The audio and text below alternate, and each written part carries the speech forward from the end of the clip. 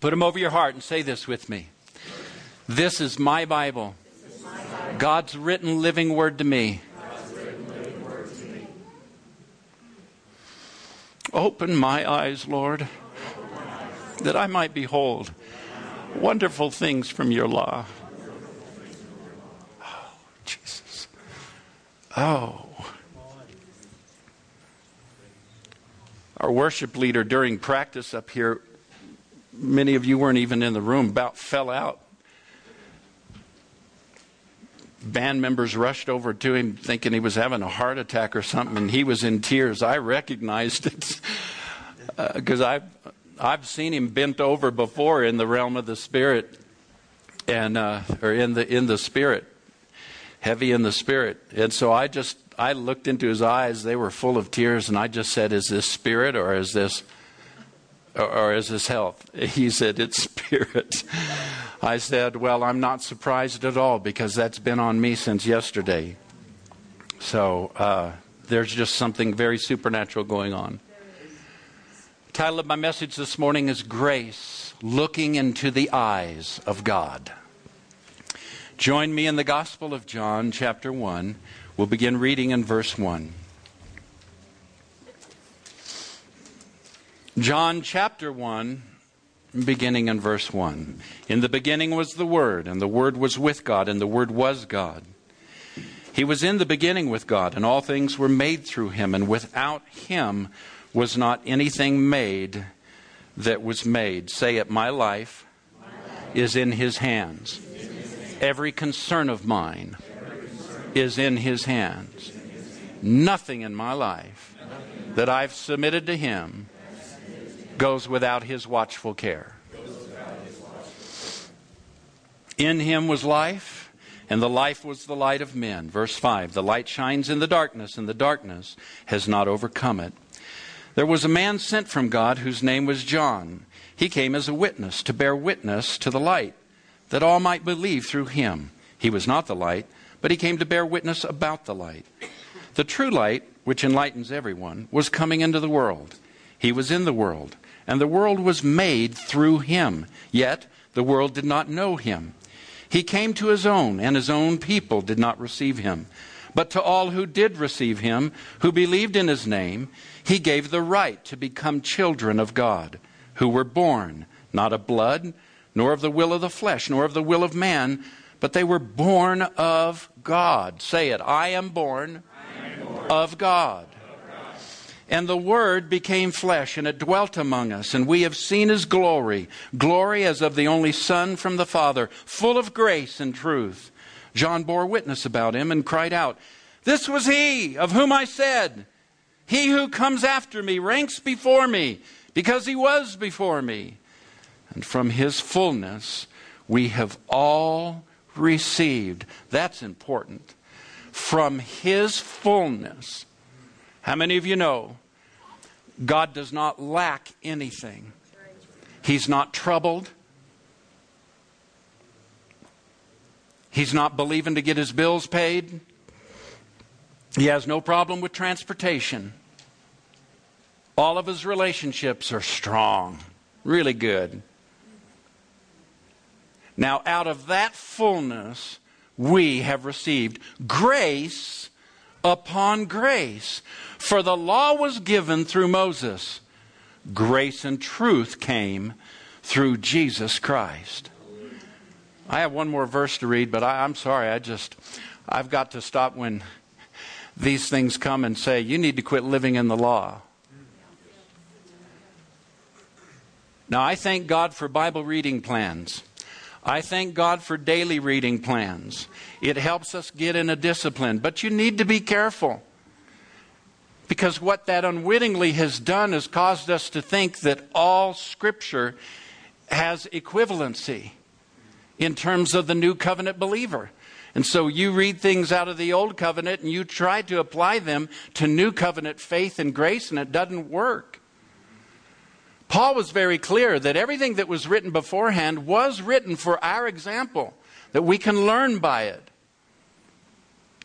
But you cannot equate Old with New Testaments. We live by grace. We don't live under law. Notice the contrast that he himself draws. For the law was given through Moses, but grace and truth came through Jesus Christ. Why draw that distinction unless he's wanting us to transfer, unless he's wanting something in terms of some sort of movement out of us from where we've been to where we ought to be in God? I submit to you, God wants to move us this morning from where we have been to a new place in Him. And it's not going to be through our struggle. It's not going to be through acts of obedience and trying to be like God. And it's going to be very simply through His grace and our willingness to receive it. Amen. Look at verse 18. No one has ever seen God, the only God, who is at the Father's side. He has made Him known. Now I'm going to read verses 14 through 18 from the Amplified Translation. Listen. And the Word, that is Christ, became flesh, human. And He tabernacled. He fixed His tent to flesh. He lived a while among us. And we actually saw His glory. Such glory as the only begotten Son receives from His Father, full of grace, full of favor, full of loving kindness and truth. John testified Him and cried out, "This was He of whom I said, He who comes after me has priority over me, for He was before me. He takes rank above me, for He existed before I did." Verse 16. For out of His, everybody say it, out of His, whose? Jesus's. Out of His fullness, we have all received. We've all shared, and we've all been supplied with. Stop that talk. Right now. Stop it. Stop that talk about not having enough. Stop that talk about how bad it is. Stop that talk about how you're going to be next. Hundreds of others have been laid off. You're next. The only reason you're going to be laid off, if you're laid off, is so that you might go to the next job that's even better and pays you more money. Amen. Not a step backwards. You need to be declaring that. I do not take steps backwards. I am moving forward in God's grace. One grace after another. Look at this. Out of His fullness we have all received. We've all been supplied with one grace after another, and spiritual blessing upon spiritual blessing, and favor upon favor, and gift upon gift. Verse 18. No man has ever seen God at any time. The only unique Son, the only begotten God, who is in the bosom, in the intimate presence of the Father. He has declared Him. He has revealed Him and brought Him out where He can be seen. He has interpreted Him and He has made Him known. Grace, looking into the eyes of God.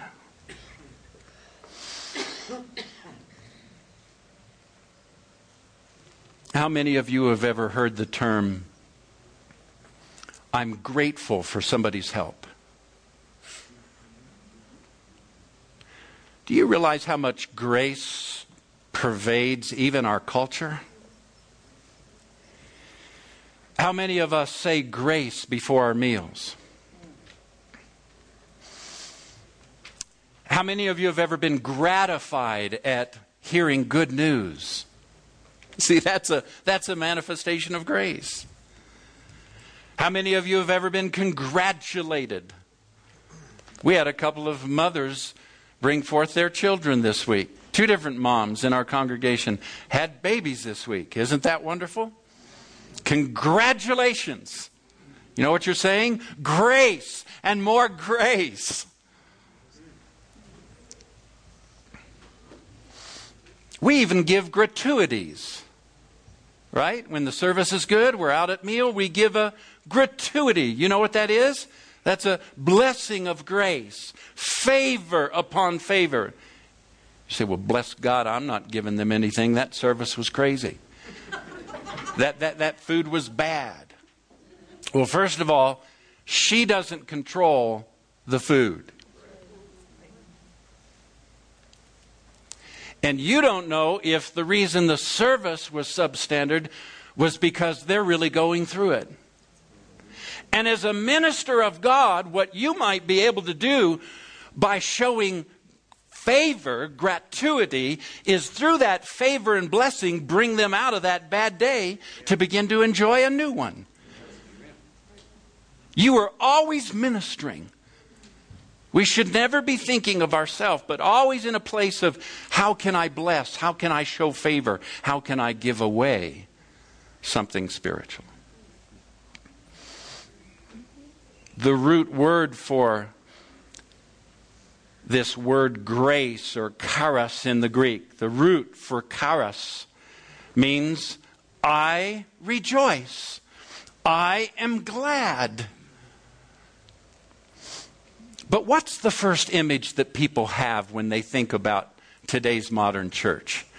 Do they think about rejoicing and gladness? Or do they think rather about the holier than thou? I think that usually they think about a church where you have to get cleaned up first before you can attend. You have to clean up your act. It's a place of morality, not a place of grace. It's not a place of fun and joy. It's a place where I have to change everything that I'm doing before they'll accept me. Something's wrong with that image. We're defining grace right now, and I want you to think through this with me. The gospel of God's grace would seem to be the message that we hear the least about in so many churches today. Philip Yancey, very famous scholar, somewhat of a theologian, prolific author, said this. He attended Bible college for years and yet, quote, later realized that in 4 years of college, Bible college, I learned almost nothing about grace.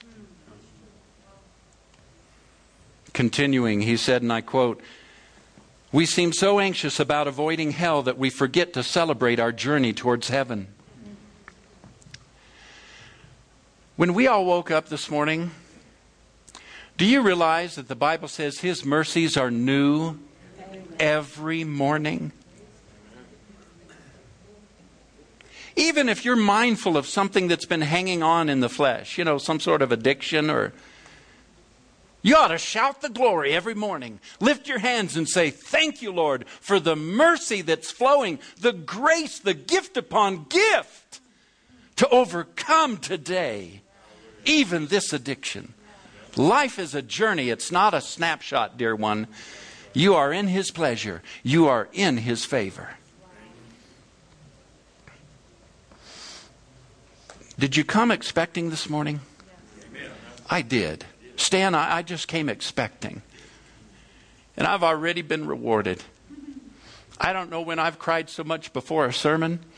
It's been a long time. And it just feels good.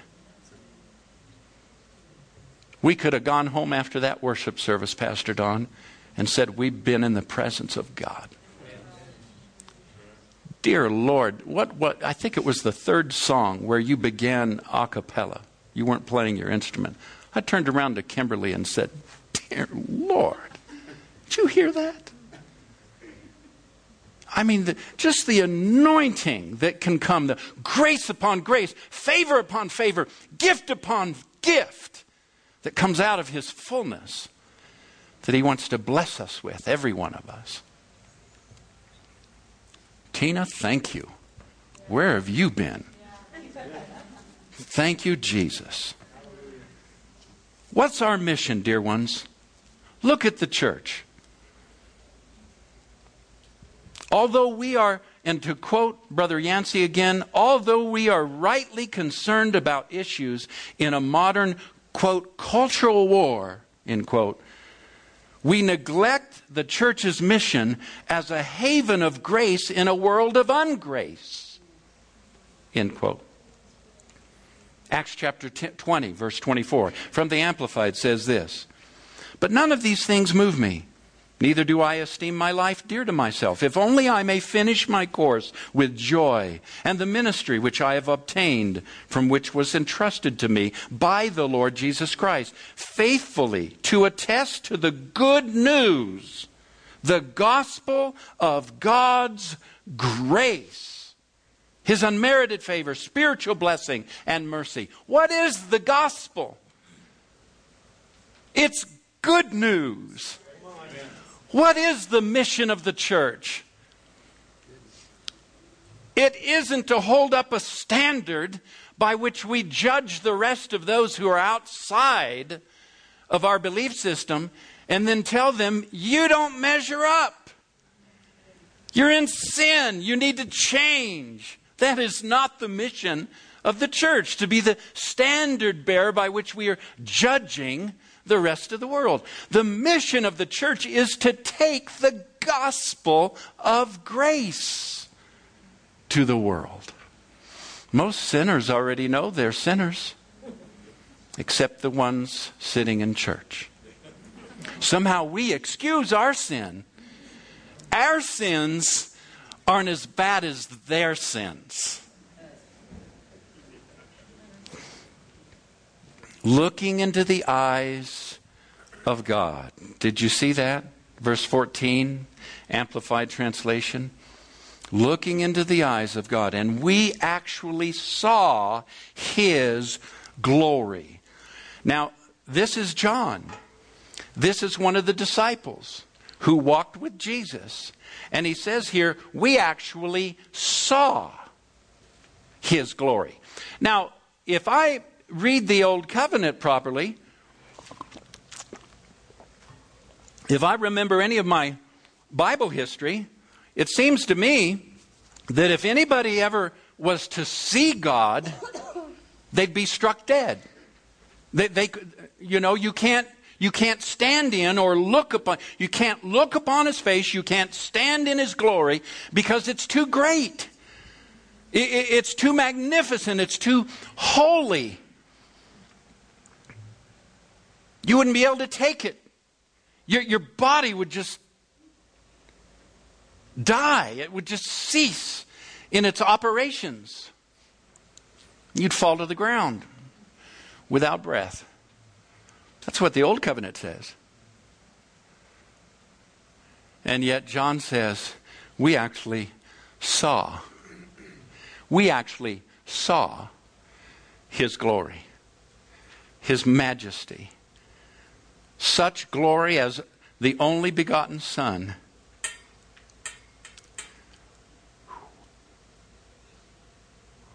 receives from the Father. He was, I looked into His eyes and I saw the fullness of God. I saw the fullness of love. I saw favor in His eyes.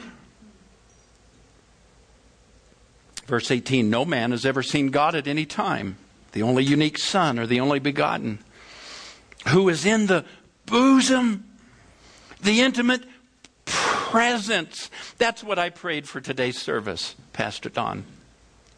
I said, don't let it just be another song that he sings. Lord, don't let it be just another message that I preach. Let there be a life transformational presence.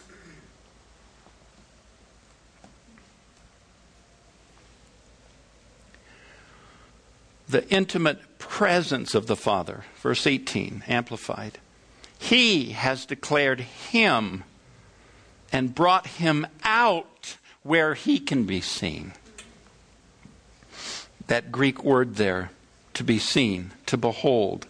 means to look upon, to view attentively, to contemplate. It's often used as in the theater, to go and to view, to look at, to gaze intently and watch on the edge of your seat, a public show as in a theater. I mean, you're transfixed. You're fixed on what's going on, and seeing what you're seeing does something on the inside of you. Have you looked in his eyes? Do we take enough time each day? It doesn't take a lot. Do we just dedicate even 5 or 10 minutes to get alone and look in his eyes and gaze intently and be transformed by it? You don't even have to petition. You don't even have to ask him anything. That's fine. Bring your lists in. But I'll tell you what, if I had 10 minutes,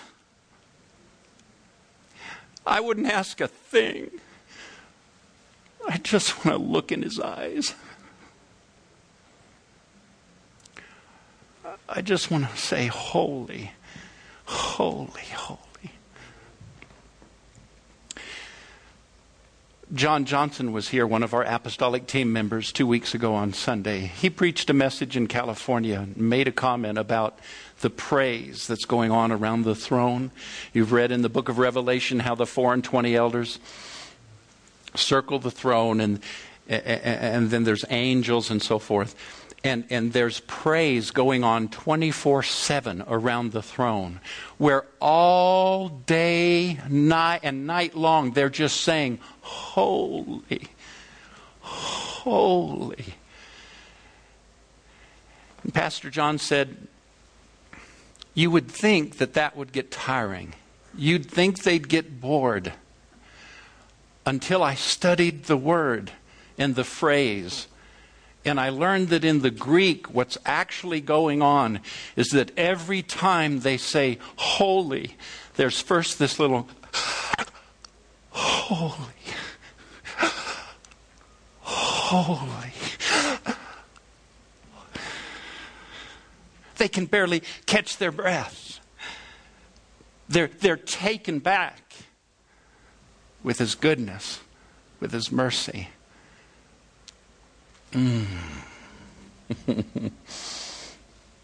There's 2 major reasons for most of our emotional problems as believers.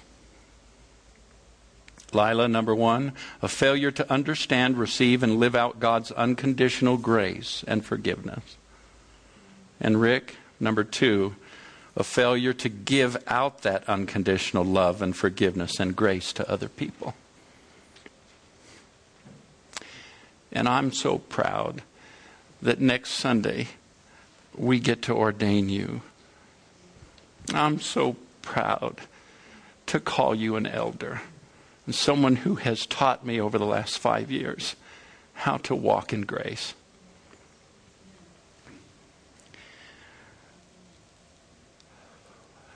Church, if you think about it, the world can almost do anything better than the church can do it.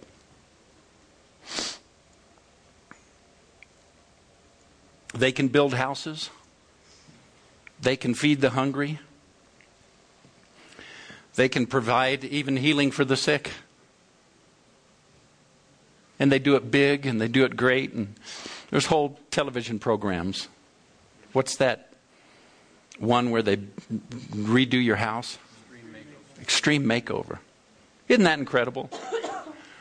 Has anybody watched Undercover Boss? Yeah. The 3 of us were sitting in our family room. 3 of us. Who's that? Jesus. Oh, Jesus. Let me explain. I'm not going wacko. Nina and myself and Pastor John, 2 weeks ago, were sitting in our family room watching Undercover Boss. And we were all in tears. I mean, he's a grown man. He's a grown man. I respect him. I sit under him. I trust him. And he's bawling in my living room, my family room, watching a TV show. But we were all crying because of the grace, the mercy, the taking somebody's life and just turning it around. And what? All it takes is some money and a willing heart. And folks, the world does it all the time and so much better than the church can so often. But here's one thing that the world can never do that we, the church, can always do. We can respond to the sinner with grace. We can forgive sin. We can heal the broken heart. Now, lest you run out of here and theologically go weird on me, I did not say we're the Savior. I did not say that we forgive sin as in our blood cleanses. I'm talking about where Jesus himself said, whose sins you remit, they are remitted. You know, I know that we criticize so often in our denominational settings the Catholic Church. But there's some things that they got right. And the power of the priesthood. I'm not talking about a priest because the scripture says we're all priests. Everyone listening to me right now in this room and by CD or download or online, you are a priest unto the Lord our God. And God has given us the gospel of grace and not of judgment. And He wants us to go into the marketplace. He wants us to go into this community that we live in and release people from sin, not bind them with it. Send it away, not hold them to it. Forgive them freely and demonstrate His incredible love. I'm going to share a quick story with you. This is from a gentleman who used to work in the lower downtown area of Chicago with the down and outers. Very dangerous place, especially at night, filled with prostitutes and drugs and really the scum of the earth. Did you know there's a church in Denver named Scum of the Earth? Isn't that a great name for a church? Huh? I've got to go visit there. I've got to go visit. I know they'd welcome me.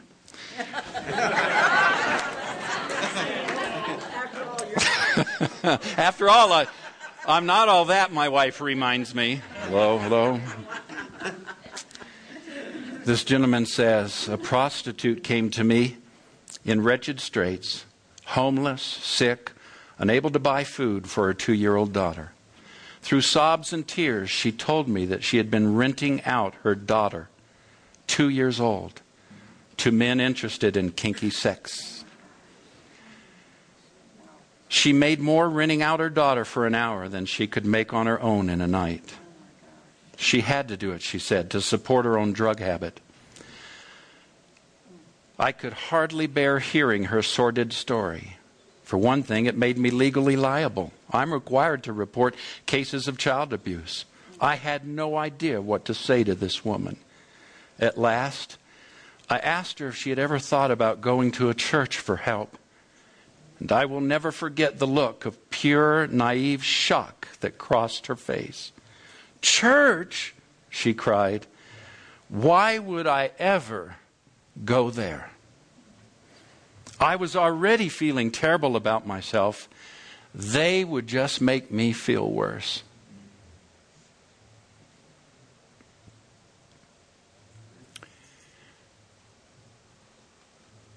I want to show you how pervasive this religious thing is that we just absolutely must get free of. Could we lower this front bank of lights, please?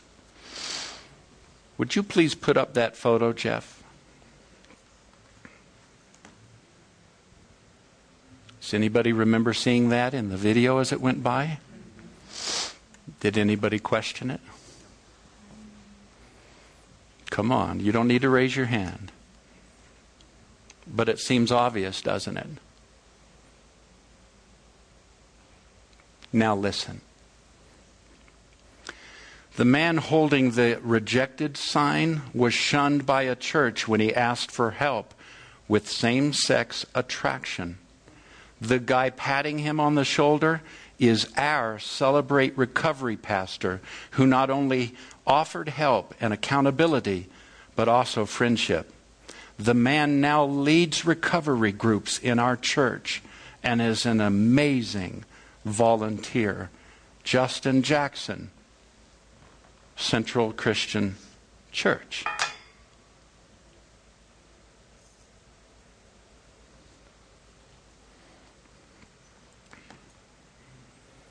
But we judged them. We thought we saw for sure a homosexual couple.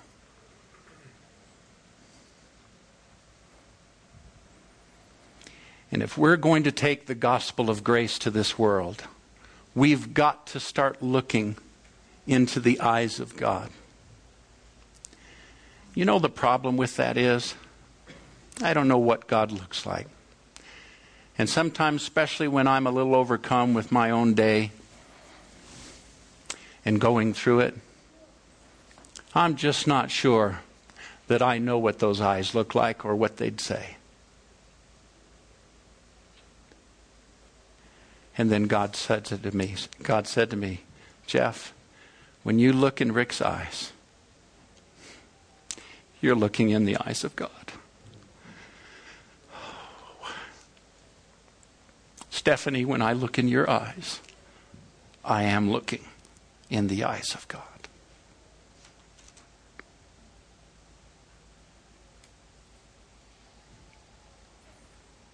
The gospel of grace means that we will be so full of His presence that when we go out into the marketplace, when we go out into society and they look in our eyes, they are seeing the eyes of God. May God help us. May God help us to be that.